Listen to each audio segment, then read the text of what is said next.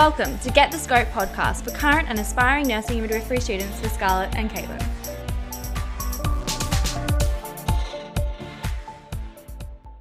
Hi guys, welcome to another episode of Get the Scope. Today we are joined by Heather, a perinatal psychologist.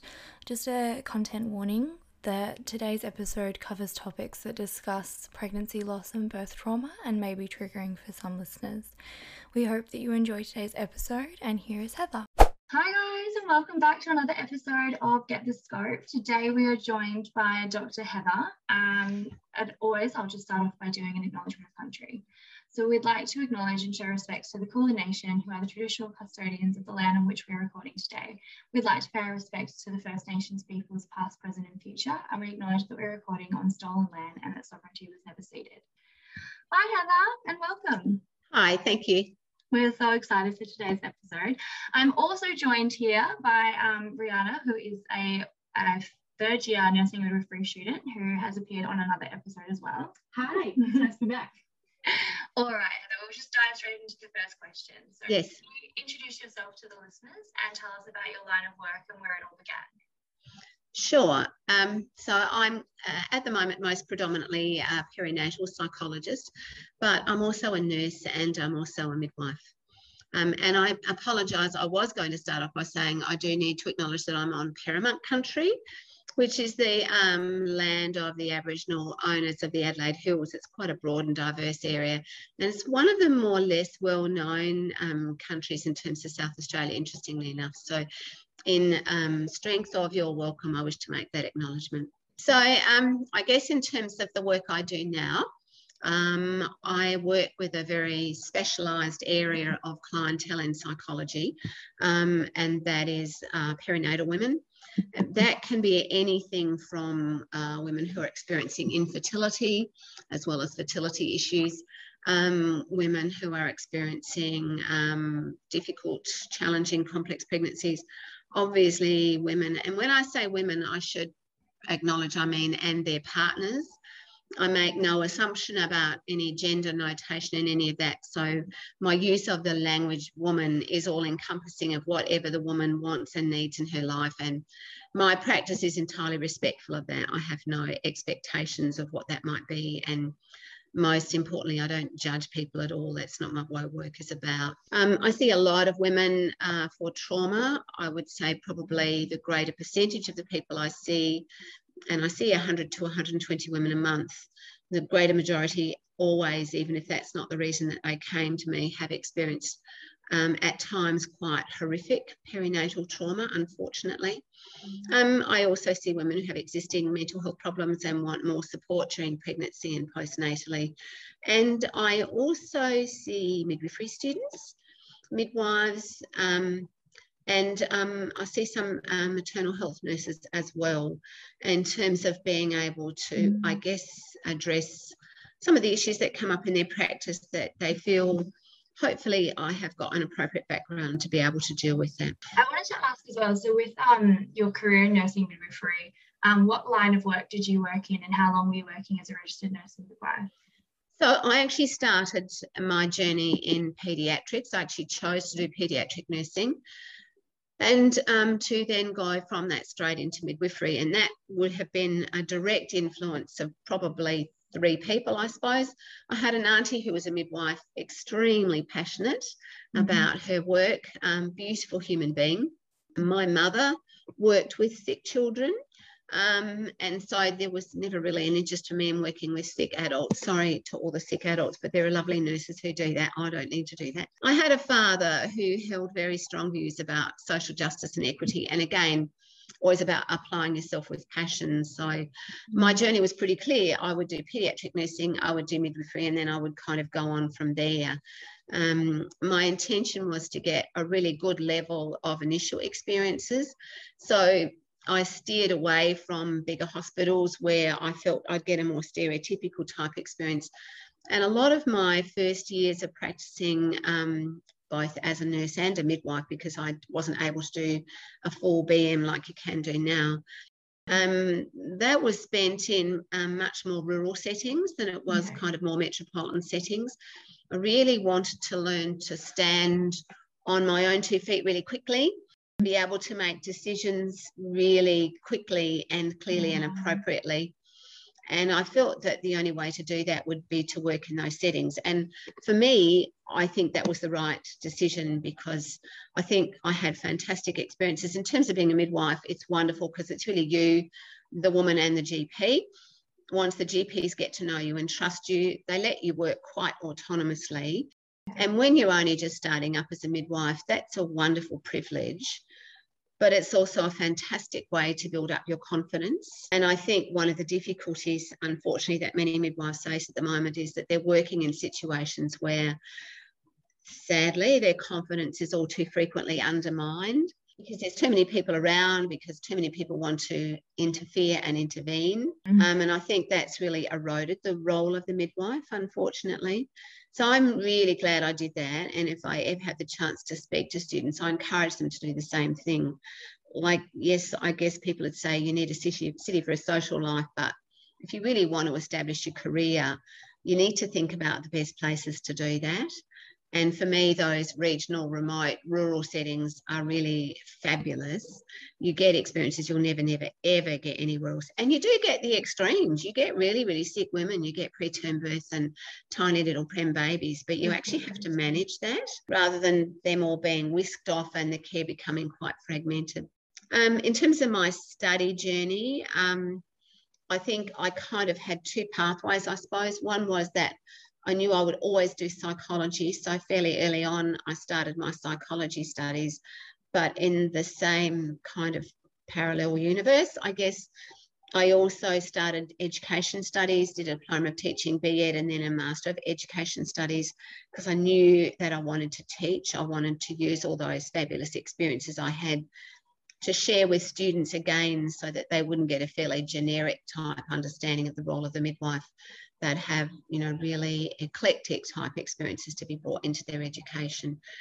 So that was very straightforward for me. And I always knew, don't ask why, but I always knew I'd end up doing perinatal psychology. I think for me, that was kind of like the pinnacle, that I'd bring it all together, and that would be a way I could really make, I hope, a very profound difference to the lives of women. Incredible. And it's, you mentioned at the start that you cover a large range of health issues, and we just want to know how important you think it is for women to have access to those kind of services and to be able to experience, be able to share those stories with someone and get that support. Look, it was a real gamble when I decided to go into perinatal psychology, because at the time there may have only been perhaps one or two other people in South Australia who were even doing that. Most people thought I was mad and that I wouldn't survive financially.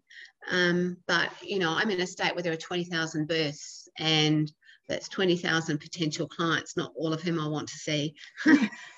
I have no desires to do that.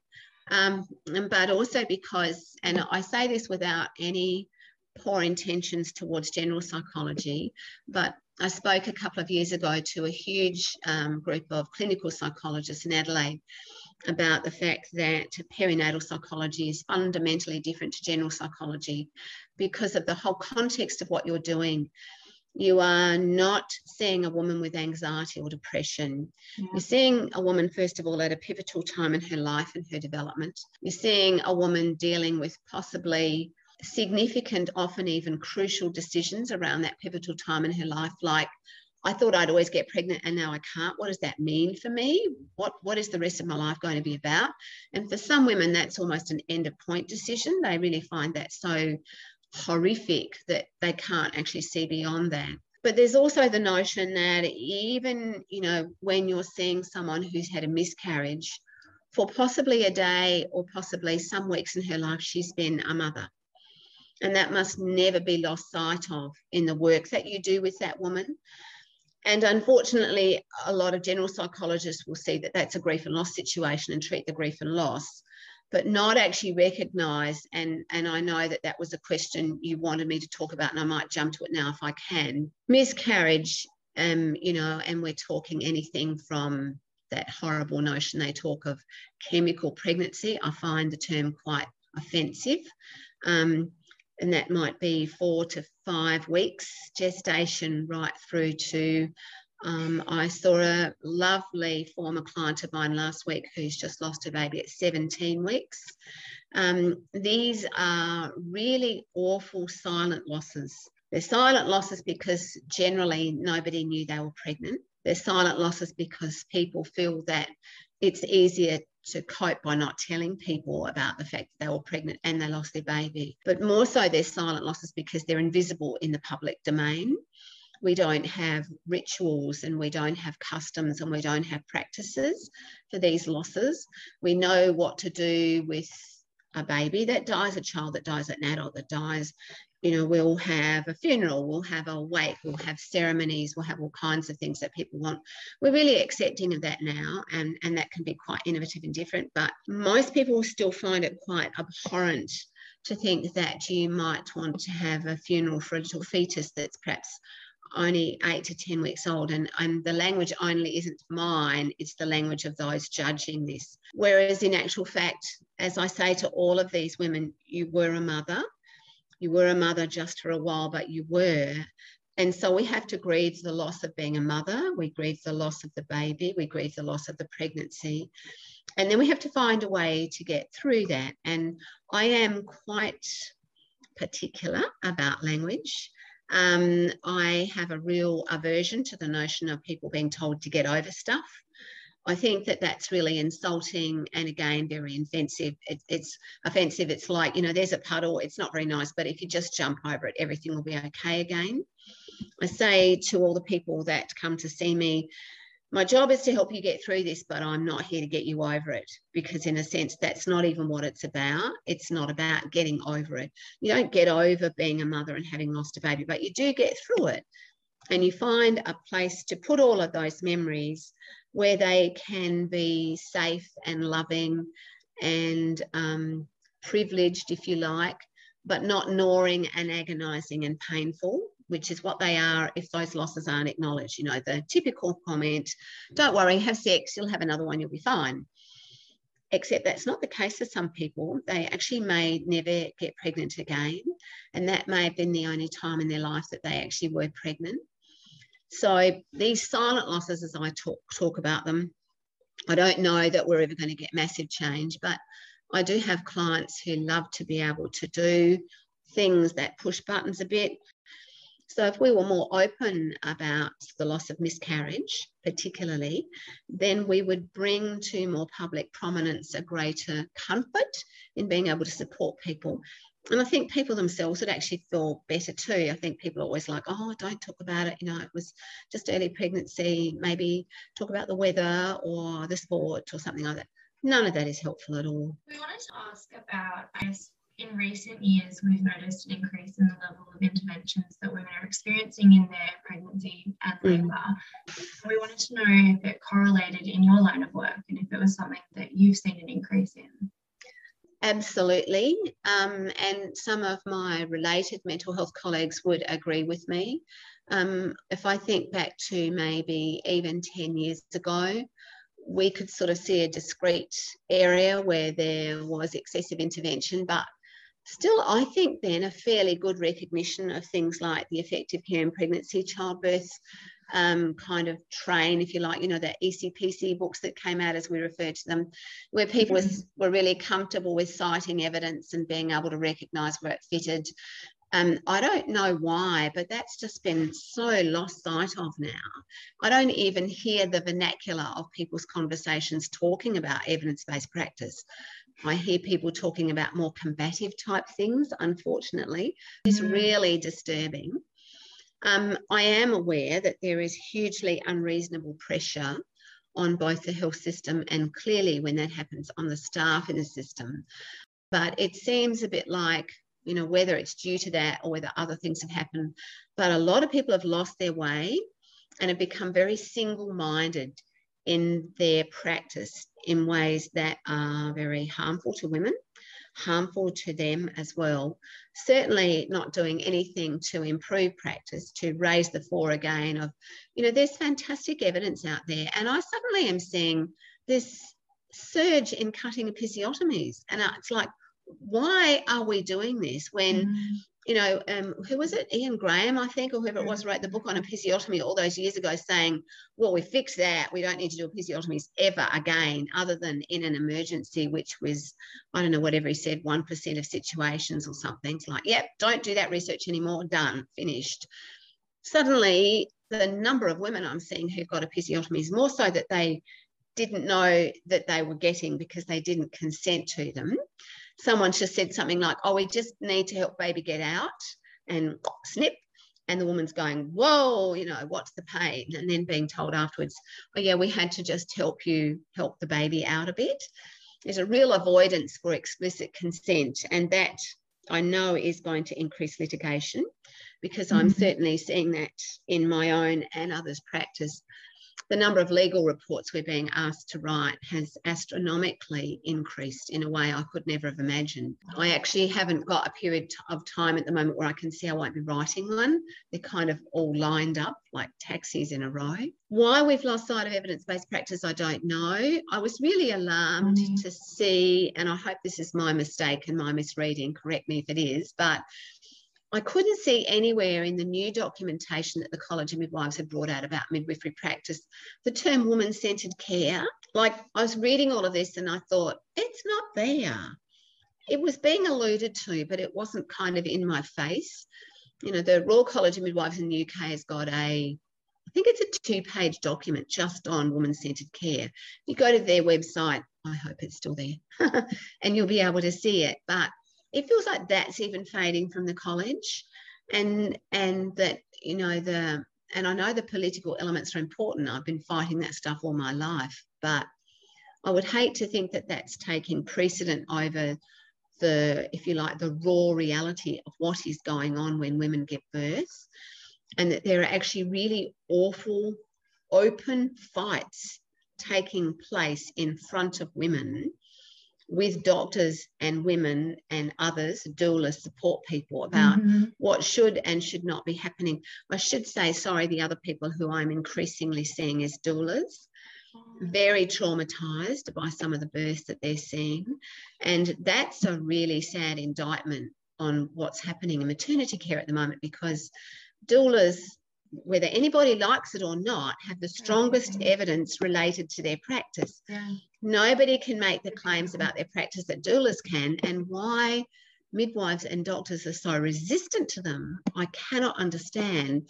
Wouldn't you want the one person there who knows going to give you the best outcome for mother and baby? And so, doulas are being really traumatised by awful things they're seeing, and also being traumatised by the fact that they feel that they haven't been able to advocate with the woman. And that's really distressing for them. But the powers in some of these, birthing settings are really overburdening. And, women come away from there, and the language that they use, many women talk about being violated.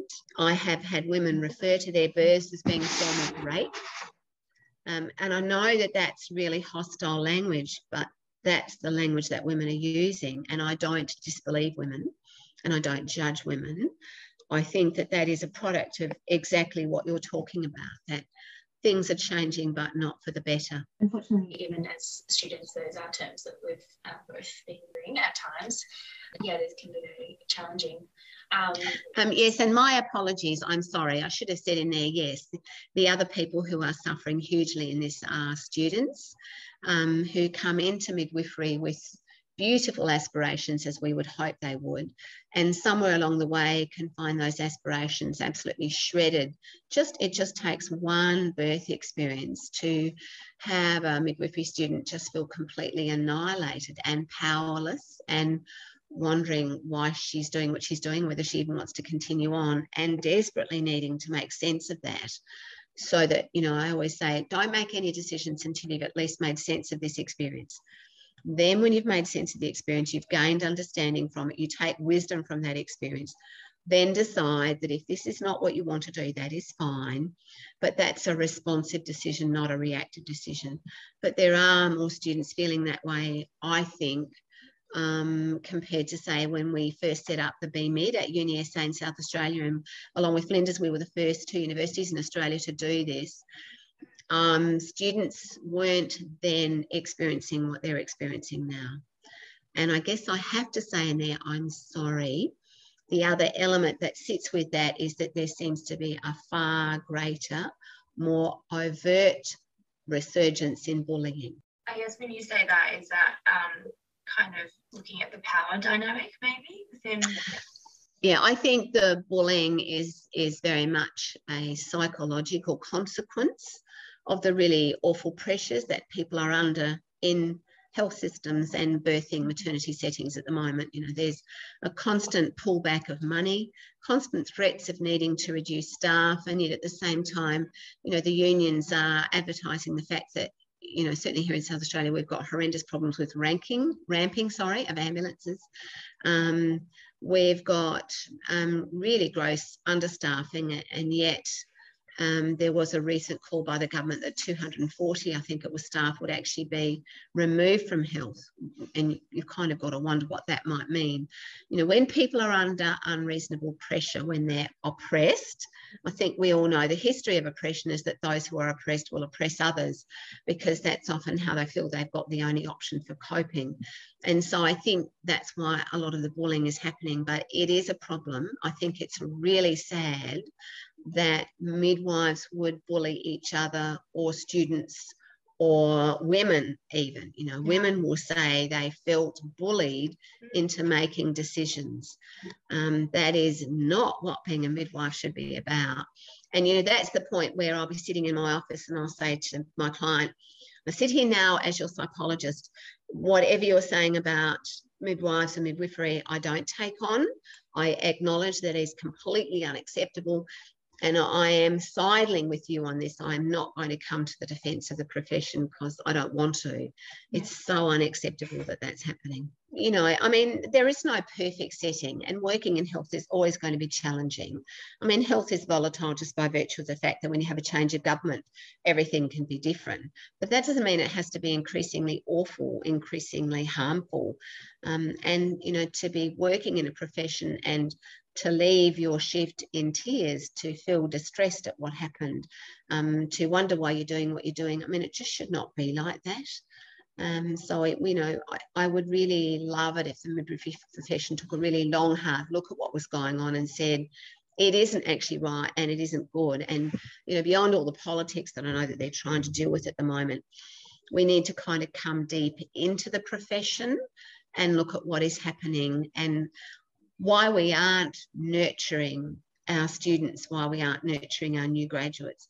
And it kind of struck me, interestingly, because I'm a member of the executive of Marseille. It's an international perinatal mental health organisation. And one of the things that Marseille does every year is it enables mentors to mentor a younger person in the profession. So I've just linked up with a younger psychologist in Melbourne, and we will work for a year on her goals and her aspirations. She's already kind of looked at my CV and said, oh, yeah, I really want to know a bit more about research and funding and that kind of thing. So we're going to meet roughly probably once every 3 to 4 weeks. We'll probably do it over lunchtime. We'll have a cyber coffee together. But I'm hopefully going to be able to give her enough time and enthusiasm and support and encouragement to help her see a way forward. You know, she wants to work in perinatal psychology. I think that's fantastic. I'd really like that to happen. But we don't do that in midwifery, do we? Mentorship is an amazing model that you see in other professions and similar type things, but that continuity of having the same mentor, I could see how that would be very beneficial for this psychologist.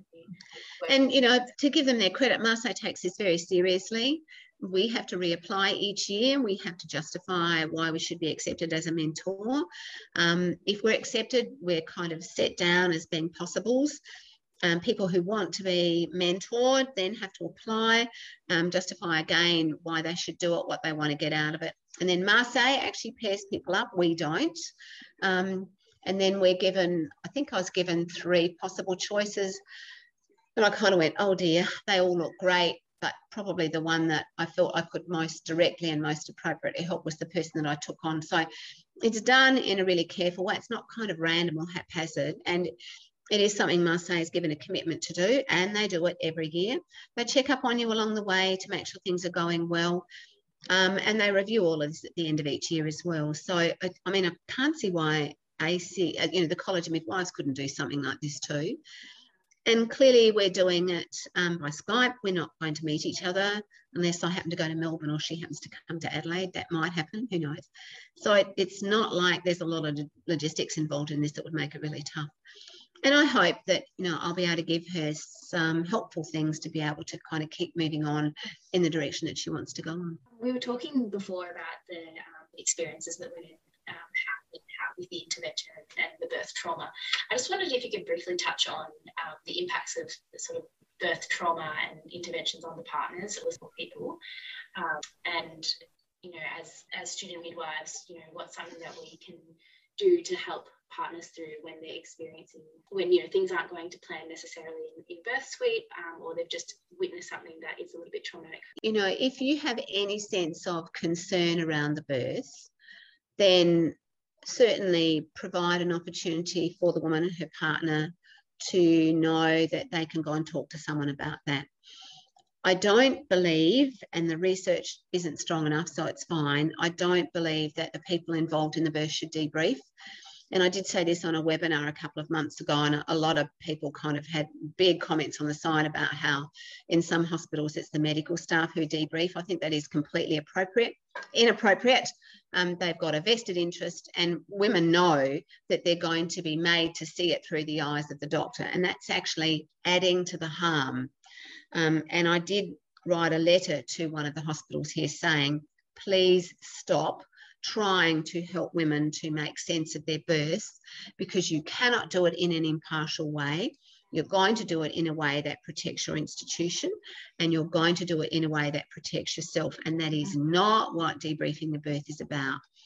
So, and when I say debriefing, I don't mean the woman alone. Clearly, I mean the woman and whoever is with her. And look, that could be her mother. It could be her partner. It actually could be some of her children. Certainly it could be a doula. It could be a friend. Anybody who's there can experience what we call vicarious trauma. I don't know if you're familiar with that term, are you? It means that because they're there, they are traumatized as well. And so therefore they are equally at risk of any kind of mental health problem or concern just by virtue of having been there and seeing someone that they care about suffer. When we feel helpless and we're watching someone that we love suffer, it's a really difficult thing to reconcile mentally. And that's a different level to say if we're sitting watching someone dying. Palliative care, for example, provides fantastic supports for families and friends in that dynamic. But when we think, we believe someone is going to go into, generally it's hospital, but I do see some women with traumatic home births as well, but they're going to go into birth and they're going to come out of it happy with a little baby, and they don't, then that makes the trauma even greater, because we just can't make sense of that. I'm certainly not implying that we can't deal with trauma. We can, we deal with it all the time. But when the trauma goes beyond our sense of belief and becomes one of disbelief, then unpacking that, making sense of that, understanding that is very, very difficult. And then that makes the trauma that those watching feel even greater, because then, of course, their helplessness and their powerlessness is exacerbated. The difficulty you then have is particularly for partners, and this has got nothing to do with gender, they feel that they should be strong because the woman has been harmed, hurt, and the language is often damaged and broken. So they're going to kind of set aside or push away or negate their own trauma, their own hurt, their own distress, in order to hold that person that they love who's harmed. And whilst that is beautifully valiant and courageous, it actually won't work in the long run, because someone who's a bit broken themselves can't help someone else who is very broken. Both of those people need help. So, if you had any suspicion at all as a midwifery student or a midwife, and even if it wasn't suspicion, you could just say something like, if you ever wanted to talk to anybody about your birth, just to make sense of it, to gain some understanding of it, go and see a perinatal mental health practitioner. And, that's a really good person to do it with, because they aren't invested in the setting. They're not invested in the birth. They're going to be there for you. They're going to listen, and they're going to help you make sense of it and gain meaning from it. That's the most important thing to do from trauma, so that ultimately you can emerge coming through it with wisdom. And, you know, I say that to women who've experienced sometimes horrific trauma. My goal is not just to get you through this, but to get you through this in a way that you've made sense of it, gained significant meaning from it. You are very strong as a consequence of it, and very wise, no matter what happened to you. Likewise, their partners. I'm a little bit sneaky, I guess, because I say to my clients, your partner's very welcome to come along to a one-off session if they would like to. I don't charge for that. I'm really happy. Perhaps if they don't understand what I'm doing, or they want to see me and make sure I haven't got two horns and a tail. Some people have got really weird ideas about psychologists. Please bring them along. I'd love to meet them. And, you know, we sit down and, you know, once I can see that they're relaxing a bit, they start to ask questions, they talk to each other, and then when I see the client next time, they'll say, oh, that was so helpful. My partner didn't realise how much they were holding on to, or how sad or unhappy they felt, and they don't want to carry that on in parenting. You know, I always say, obviously, even for people who've lost a baby, the joy of life is still there for you. We need to help you find it. You can't find it while you are still traumatized, or while you're still sad, or still grieving. And it's the same for partners who are grieving as well. And I don't have any expectations that they need to come back and see me. I'll say to them, you know, I can suggest other people if you want to see someone different. That's completely fine. But talking to someone is really powerful. So how much does the stigma around mental health impact on the perinatal mental health outcomes for women? Stigma around mental health is shocking. The number of people who refuse to believe in mental health is still massive. And yes, you know, I think the two things that suffer most from that are PND, perinatal anxiety and depression, because it's not just a postnatal event, it can happen during pregnancy. But the number of women I diagnose with PND who'll then sort of sit back and look at me and say, what am I going to do? I can't tell anybody about this. This is so awful, you know. If my work knows, I might lose my job. And we had a point, and I think it's changed, but where insurance companies would actually be prejudiced against women who'd had PND in their history. I kid you not. This level of biased, discriminatory ignorance is just so bad, and does nothing to help women get better. Certainly, you know, the rates of PND in Australia sit around about 11 to 12%. That's not small. In South Australia, we have the highest rates. Our rates are 12 to 14%. So that's maternal PND. We also know we have paternal PND. John Condon did the work around that.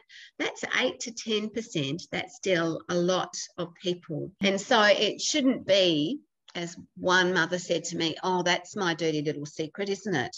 And I just said, no, it's not. You have no control over this. I see people from across all levels of the demographic spectrum, you know, lawyers and doctors and neonatologists and psychiatrists and psychologists and stay-at-home mothers and horticulturists, whatever. There is no classifying kind of level of the person who gets it. Anybody can. And PND works in this weird way where it's almost like it's pick the woman, she didn't pick it. And people can get PND and have beautiful pregnancies, beautiful labours, beautiful births. They've got everything seemingly in their favour, and can be profoundly, desperately unwell. And yet society is so unaccepting of that. Like, it's just a baby, get on with it. Babies don't cry. What's wrong with you? Your baby shouldn't cry. You've just got the baby blues, or, you know, the beautiful one, you're just tired, you're not coping. And then by the time you finally see them, they are almost suicidal and desperately need to be admitted. And, you know, that's the really pointy, tragic end of PND, because in Australia, women die more from suicide after they've left hospital postnatally than they do from hemorrhage. So they're not good statistics to be proud of at all. So, you know, the stigma around mental health really does impact on the high number of women who get PND, unfortunately, and we dramatically need to change that. Really do. Wow, that's really scary. Yeah, honestly, yeah. As students and soon-to-be midwives, one of the things I'd say to you is, if a woman says something like, I don't feel right, I just don't feel like myself, this isn't like I thought it would be, Yeah. that's a red flag. Not for you to intervene and treat, but for you to say, thank you for telling me. It's really brave of you to do that. It's a really important thing for you to acknowledge, and this is what you can do to get help. Just go to your general practitioner, number one.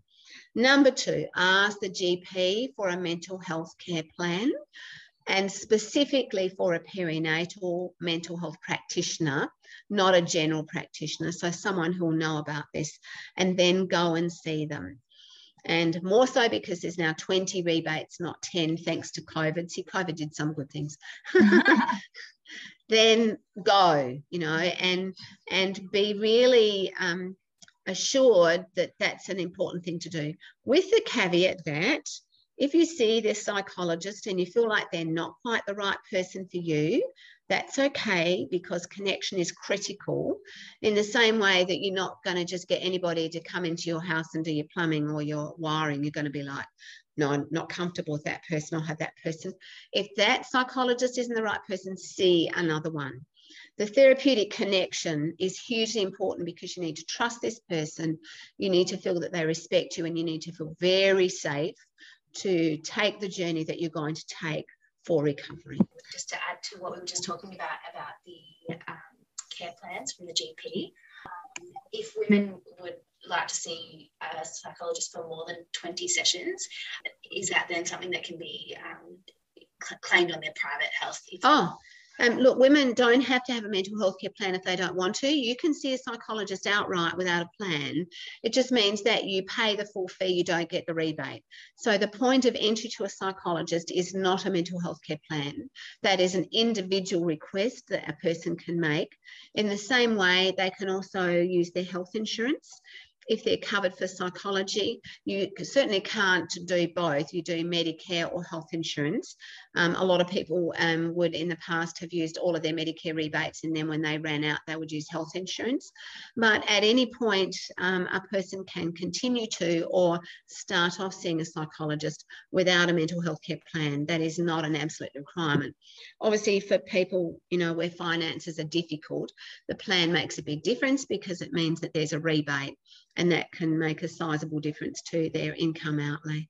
So what is some advice that we can give antenatally as midwives, which might help act as a protective factor against some of the mental health issues that women present with? I think having the discussion with women about the fact that pregnancy is not a physical event, that it's both a life event and it's if you like, a fully human event. So everything that makes you human is what's part of that pregnancy, and that your psyche, your emotions, all of those elements that make you a human being. And if at any time, I guess like the comment I made earlier, if it doesn't feel right, if it doesn't feel like you thought it would be, if it feels strange or confusing, then they hopefully will feel safe enough to let a midwife know during the pregnancy and not feel that they'll be judged for that. I think a lot of women feel very afraid to speak out because they feel they're going to be judged. Some women, unfortunately, feel quite fearful that perhaps that means someone might take their baby away from them. If I don't feel right about my pregnancy, they're going to label me, and then they're going to think I'm an awful mother. That is a very predominant fear of a lot of women, feel very judged, and so they won't speak up, just suffer in silence. You need to be able to show yourself as a midwife as someone that they fundamentally can trust, that you won't judge them, and that you really do want to acknowledge what they've got to say, and you really do want to support them. Because ideally, if this is the only pregnancy this woman's having, if it could be a joyful experience, then that would be wonderful. And it's very hard for a woman who's pregnant to say, this isn't nice. This is actually a really unpleasant experience. If you show to women that you are safe, that you are a humble person, I think humility goes a long way in midwifery, and that you're not above them, that you're not going to judge them. Hopefully they'll tell you this, and if they do, they've made a very significant disclosure, and I would then really encourage you to help them on that journey to getting really good resolution. I guess just to kind of conclude it, what are some key messages that you would like midwives to take away from this episode today? We haven't probably talked enough about language. I've got a real thing about that. And language is actually one of the really top level harms that can cause women to have quite horrendous perinatal trauma. The classic, and I'm actually writing a paper on this at the moment, that classic line, the woman comes in labour. She, it's her first baby. She doesn't know where she's at or what's happening. She's just feeling excited. She thinks she's on the way. It's really great. The midwife does the vaginal examination and says, oh, you're only 2 centimetres dilated. You're never going to get fully like this. Oh, only. Well, it doesn't crush, it decimates, actually, if you really want to know. Think about what you're saying. Why do we have to place so much emphasis on the size of that hole when we know that vaginal examinations are totally subjective? That's an aside anyway, but that language in that moment caused that woman to totally abdicate her role as someone in labour and become someone who's a victim. And re-emerging from that in the process of labour to get to the point of being strong enough to actually give birth to her baby, for many women, is actually impossible to do. They just can't do it. It's like, at that moment, someone passed judgment on me. I'm hopeless. I can't do this. I'm no good. And to get that stuff out of your head at a time when you're in pain and you don't really know what's going on, and there isn't even someone there to kind of metaphorically hold you and say, you're okay, you're doing a good job, wow, you're 2 centimetres dilated, your cervix is open, that's really great. What are all the other things I should tell you when I'm doing a vaginal examination? Whether your cervix is effacing or not, where the baby's head is, what position the baby's in. Like, why don't we tell women any of those things? Why do we have to give them this kind of decree of mortality that says you are only, and the tip of the iceberg on that, and you're never going to get there? It is such a cruel thing to say, it really is. So language for me and for all the women I see is probably one of the top causes of really profound harm for women in labour and birth. And I'm sorry to have to say, I think midwives are the greater perpetrators of that. The behavioural stuff comes from other professionals, but the language stuff, because women are in a position with midwives of, I suppose, quite close intimacy and, that capacity to do things like to do a vaginal examination, in that moment, you basically make or break it for the woman. Yes, as I said, I'm writing a paper on this that I hope will get published, but people won't like. We've got to change it. And that's one tiny example of so many of the others, like, oh, don't worry, you lost a baby, get sex, you'll have another one. All of the other awful things, the other big clanger is, I did a VE on you an hour ago, you're only 4 centimetres dilated, you can't possibly wanting to push your baby out now. Said to so many women who sit with heads on their perineums ramming into beds, and are told, no, you can't push because you can't be ready. The only person who's the expert of her body is the woman. We are bystanders. We are privileged to be there. But why we have to treat that woman's expertise with contempt, I do not understand. I don't get it. Like, it is such an honour to be involved with someone at that time in her life. Why do I want to cut you down with my language? Why do I want to say such dispiriting things? I don't understand that at all. So that's a couple of tiny examples of language, but language is potent, unfortunately. And the more you become aware of it, the more you pick up on it, and you start hearing different phrases and thinking, how can we rephrase that to be more empowering? And don't be afraid of silence. If you don't know what to say, silence is actually better. Just say to the woman something like, I'm just thinking about what I can say for you now, rather than kind of blurting out something that completely demonises them or demoralises them. Silence isn't an awful thing. I sometimes frequently have to use silence at work, and I'll say to the woman, gosh, I really need to think about that. I really need to think about what I think I should say for that. Just give me a few moments so that I can kind of compose the words in my head, because clearly I am in a position where I cannot just blurt anything out.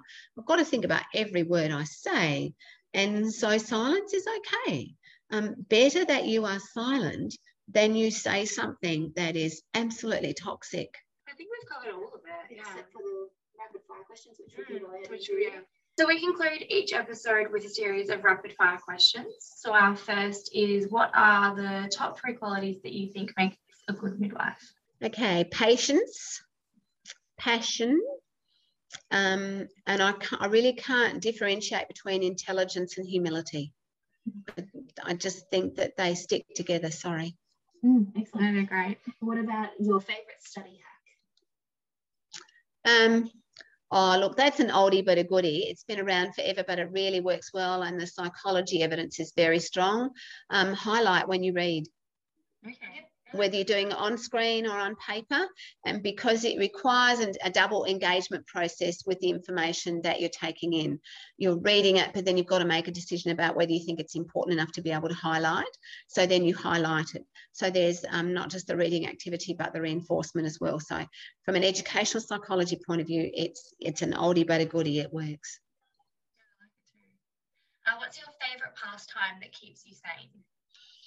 Oh, probably anything that I can do on the 20-acre property that we live on.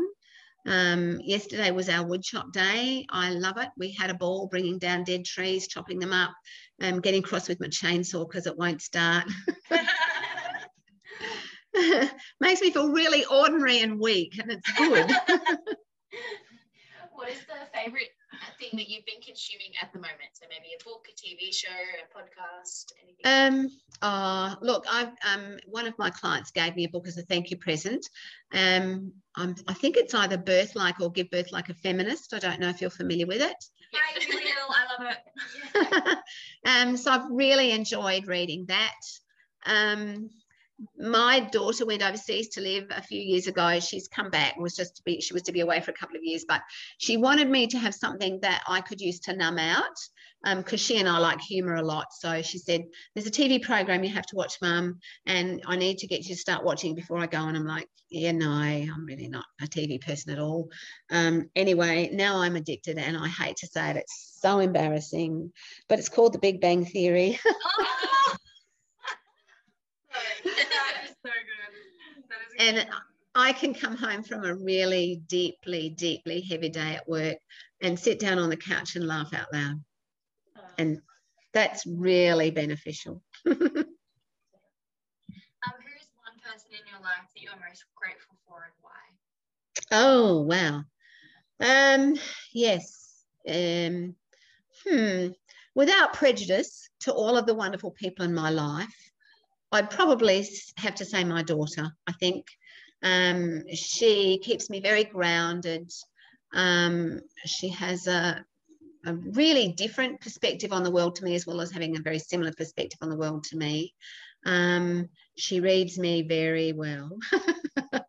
And she has this amazing knack of saying on a Friday night, without her knowing that I've had a really tough day at work, I think we should just go out to dinner. Come on. And I'm like, so she has a very clever ability. And then every now and then she'll send me this thing she's found on YouTube, and inevitably it'll be the same thing. I've had a really, really tough, demanding day at work, and I'm like, and she sent me something the other night, and I kind of put it on and went, oh, I nearly wept. It was so gorgeous. Oh. So yeah, no, I'm very grateful to have her in my life. She's wonderful. Thank you so much for joining us today, Heather. This has been an amazing and really well needed conversation. Okay. Look, thank you for inviting me. I hope that, a little bit of something in there is helpful for somebody, and gives them some sense of, maybe meaning and purpose in terms of what they're doing. So thank you for the opportunity.